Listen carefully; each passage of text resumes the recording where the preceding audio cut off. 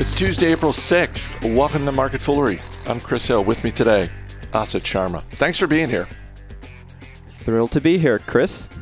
We have stocks for the great reopening. We've got fallout from the Archegos Capital debacle, and I think it's safe to call it a debacle at this point.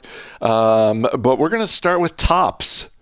Yes, Topps, the company best known for baseball cards and bazooka gum, is going public with Mudrick Capital Acquisition Corp. So yes, people, we have another SPAC on our hands. Michael Eisner, who used to be the person running the Walt Disney Corporation, is the chairman of Topps. Eisner is going to remain in that position. You tell me, Ozzy, can I interest you in a few shares of Topps? Yeah, I'm interested. You know, Chris, I sometimes make fun of so many SPACs that are coming out. We all do. We talk about SPAC-y stocks. But to me, this was speculous because it gives you an entry into the collectibles market. Now, there are some publicly traded collectibles companies. Funko comes to mind. They make those great bobblehead collectibles you can purchase online or in stores. But the opportunity to invest in baseball card collectibles is really neat. You know, Topps is not a small company anymore. It's been around for decades. Sales last year rose 23% year over year to $567 million. This is going to be not an immaterial deal. The company will have about $571 million in cash from the merger. I really like that Topps is branching out into the most cutting-edge type of collectibles. They're into NFTs, non-fungible tokens. For those of you who are crypto enthusiasts, they have digital collectibles. I think last month they introduced a Godzilla NFT collectible. So this is not your grandfather's Topps anymore. And this is what I like about SPACs. As much as I make fun of them personally sometimes, they're giving you opportunities, us as investors, opportunities to take part in sectors of the economy that we might not be able to. SPACs have introduced a lot of us to new avenues into alternative investments. And the collectibles market is an alternative investment avenue that I've been interested for a long time. What about you, Chris? You going to invest in this one or at least look at it? I'm going to look at this one, but I think you raise an interesting and important point, which is we talk all the time about different businesses in different industries that have optionality. And some businesses are really able to capitalize on their optionality opportunities, and others, it's a theoretical optionality.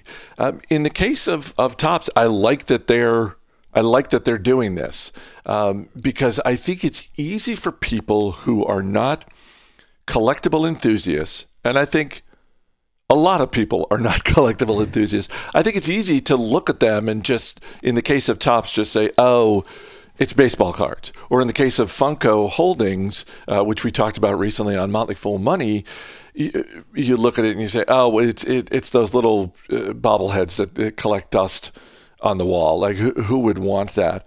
But if Funko is any indication of where Topps could go as a public company, I think it's worth looking at. I mean, Funko Holdings is up more than 500% in the past year. And the optionality in that business is essentially all of pop culture.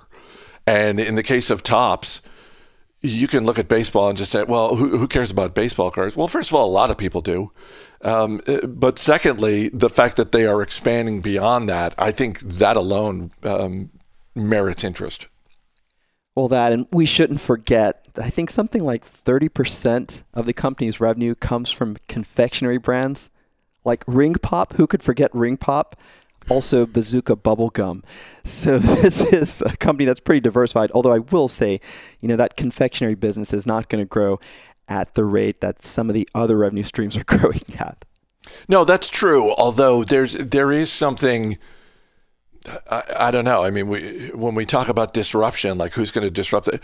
Like who's going to disrupt Ring Pop? Who's going to disrupt gum? And I think gum is here to stay. I think Ring Pops are too. I know it's not the growth engine for this business, but maybe it's more of the steady, reliable part of the business. Yeah, core revenue. Last week, Credit Suisse said it was expecting heavy losses in the wake of Archegos Capital's hedge fund melting down. And today, we got some more color around those losses. Investment bank CEO Brian Chin is stepping down, effective immediately, and he should. Chief Risk Officer Laura Warner is also stepping down immediately, and she should.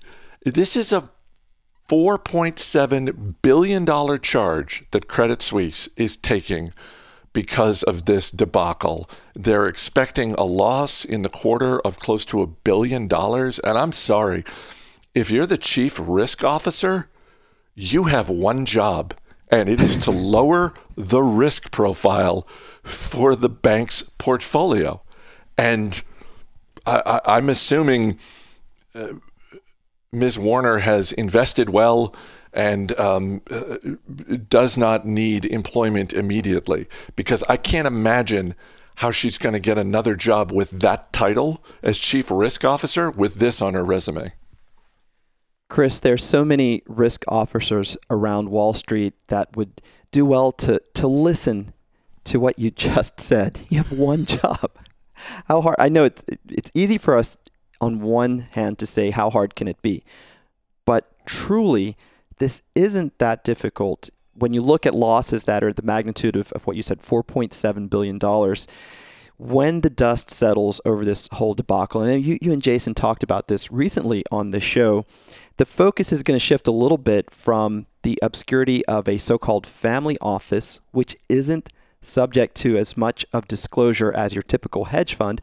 The attention is going to shift over to the institutions that were buying securities on behalf of the family office. And to repeat a phrase that you said, and it should, the attention should shift. Just because one part of the investment world is a little bit opaque doesn't mean that companies, which are institutions trading on behalf of clients, essentially giving credit to these clients, that they don't have this obligation to assess their counterparty risk anymore, that they don't have an obligation to do their due diligence or to monitor their own exposure relative to the rest of their business. These are such big numbers. It makes you wonder, what were these people thinking? I do understand that it's difficult to see how big a book a family office is trading in when you are just supplying one part of that. At the same time, there's a point at which you say, we don't need all of this exposure. We can make money elsewhere. You have to really reward the opportunity cost of getting just a little bit greedy on the trading fees and the interest that you can make off of an arrangement like this. And I frankly was stunned to see some of the numbers that are slowly trickling out among the institutions. But it makes you wonder, this is not the first go-round for companies like Credit Suisse. In fact, Credit Suisse was already under some heavy fire for bad risk management last year. And the year before that, I'm thinking of Luckin Coffee. So we'll see how this finally plays out. I know there will be more regulation around this whole idea of the private family office, which has not had the disclosure rules that are as robust as hedge funds. But this seems to be just pattern behavior for these types of institutions. I wonder, will they ever learn? So Thomas Gottstein, who's the CEO at Credit Suisse, I think he is saying and doing all of the right things, all of the things that you would want if you were a shareholder, in terms of the people responsible are walking out the door, and the comments that he made in terms of how seriously they're taking this. I think you can take him at face value, that they're taking this very seriously. That said, the stock's down more than 20% over the past month, with this loss. There's nothing in this business's history that makes me think this is a screaming buy opportunity for Credit Suisse. I just, you look at a chart of their stock over the last 20 years, it looks like a roller coaster.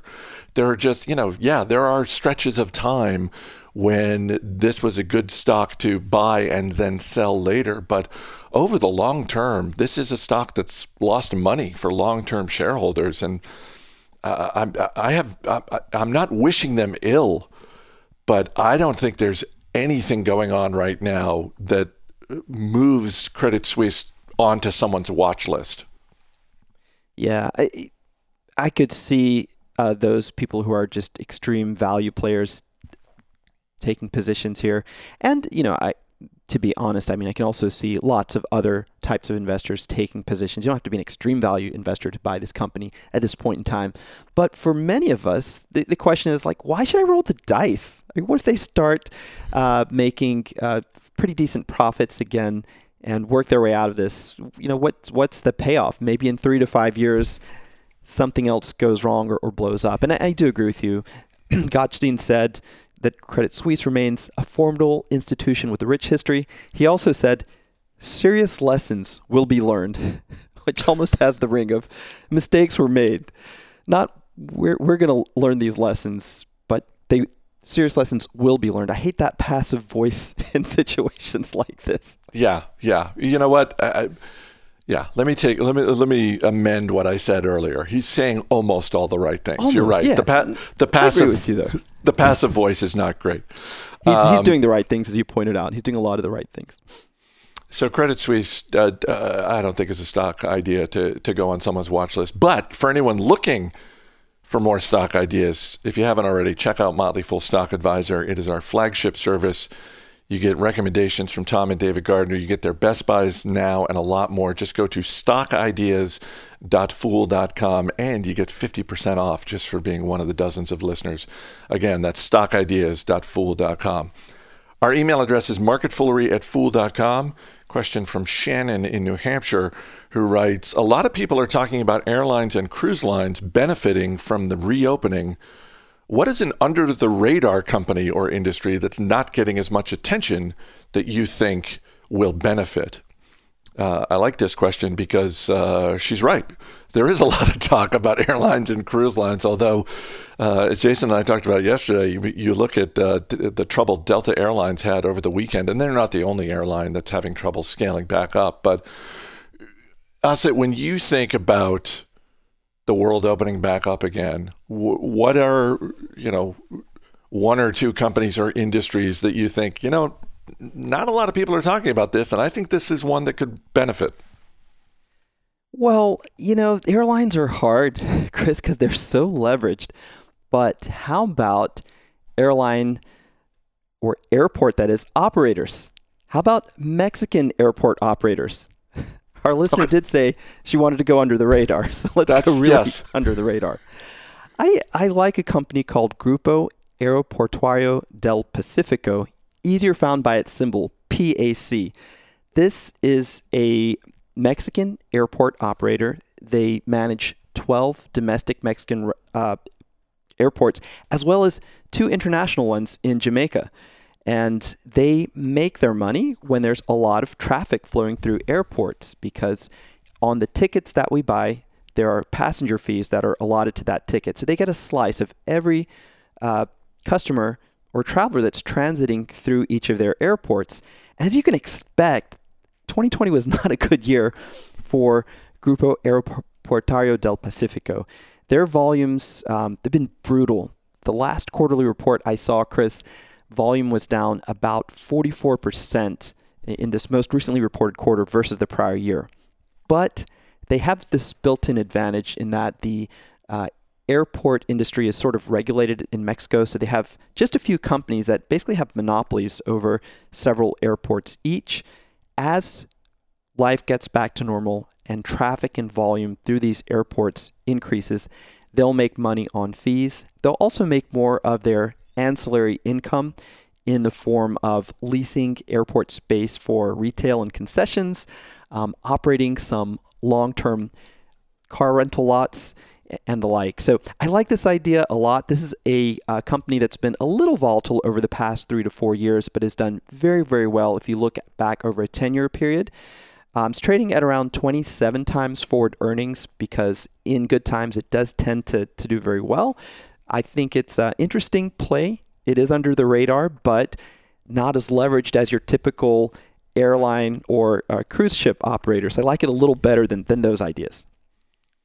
I like that. I like, there are a lot of businesses out there that are, if they're not built entirely on this, part of their revenue stream is we get a little slice.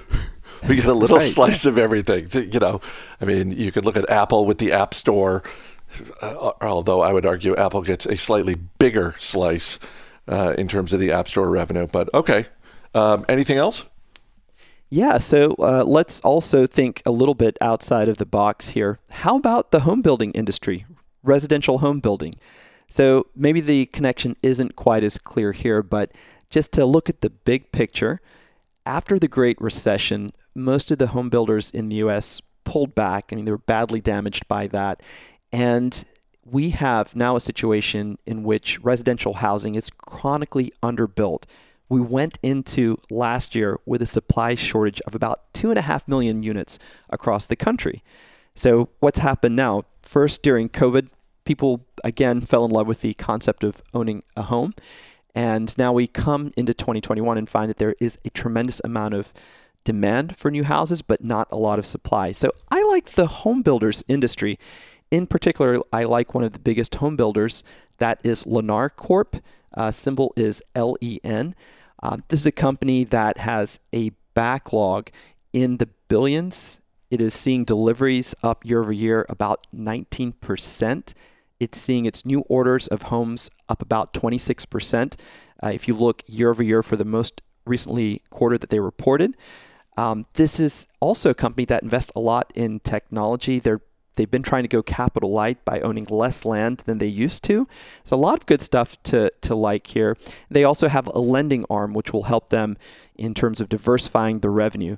So as people now leave COVID behind and feel more emboldened to make long-term decisions, this is an industry where the demand and supply dynamics are just really favorable for a 3 to 5 year purchase. And there are a lot of good home builders out there, but I particularly like Lennar just because it's trying to go capital light, has a little bit better of a technology stack, So yeah, this is good, but you can look at other big home builders. I think as a group, they're going to do well. Last thing I'll say about this, it's trading at just 10 times forward 1 year earnings. It's an ignored group. Again, if we're going under the radar, this deserves some attention from investors. I think, if I'm remembering correctly, Lennar is the one that when they reported earnings this most recent quarter, their management was really bullish on 2021. And now that you mention it, I'm wondering how many people are avoiding home builders because they vividly remember the Great Recession and they think, well, the housing market is really hot right now all over the country. And the last time it was this hot, it was a bubble that exploded. I don't know. I mean, that's one of those things where there's no way of knowing what the answer is. But I find that the conversations that I've had over the past couple of months around housing with people, just average conversations, the people I'm talking to connect the dots in that way. It's, boy, I know someone who's trying to buy a house and in this part of the country, oh my God, it's crazy. And then they just, I'm not the one bringing it up there. They're like, oh yeah, and the last time this happened, good, everything went to hell. It's like, I don't know that we're in the same situation that we were in last time. I think the housing market, what's fueling the housing market right now is not a huge number of people who shouldn't be buying houses or buying houses.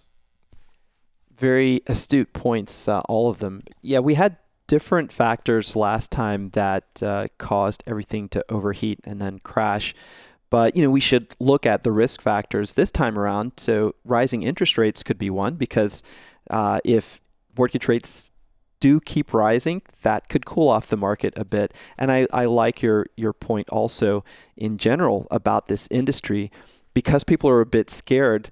That's part of what's driving this lower multiple versus other industries. So is it the glass half empty or half full? If you think it's half full, then you're okay maybe holding for a few years and letting the market come to this industry once it's rotated out of other sectors. Now, if you think the glass is maybe that's half full, but if you think that this risk is a little too much to take, then you may be onto something, that there is a cyclical element to the industry. If that comes into play again, maybe the profits will go down. Certainly rising interest rates could cause that. And in that case, the multiples will stay pretty flat. So this is one that you do have to have a balanced look at. I tend to be on the optimistic side just because of that equation of so much demand that's out there and so little supply. I think that will trump in the end a temporary rise in interest rates for sure. And it will trump some other cyclical factors as well. A fun industry to watch, Chris, over the next, I would say, 3 to 5 years. Asad Sharma, thanks so much for being here. It was a pleasure. Thanks. As always, people on the program may have interest in the stocks they talk about, and the Motley Fool may have formal recommendations for or against, so don't buy or sell stocks based solely on what you hear. That's going to do it for this edition of Market Foolery. The show is mixed by Dan Boyd. I'm Chris Hill. Thanks for listening. We'll see you tomorrow.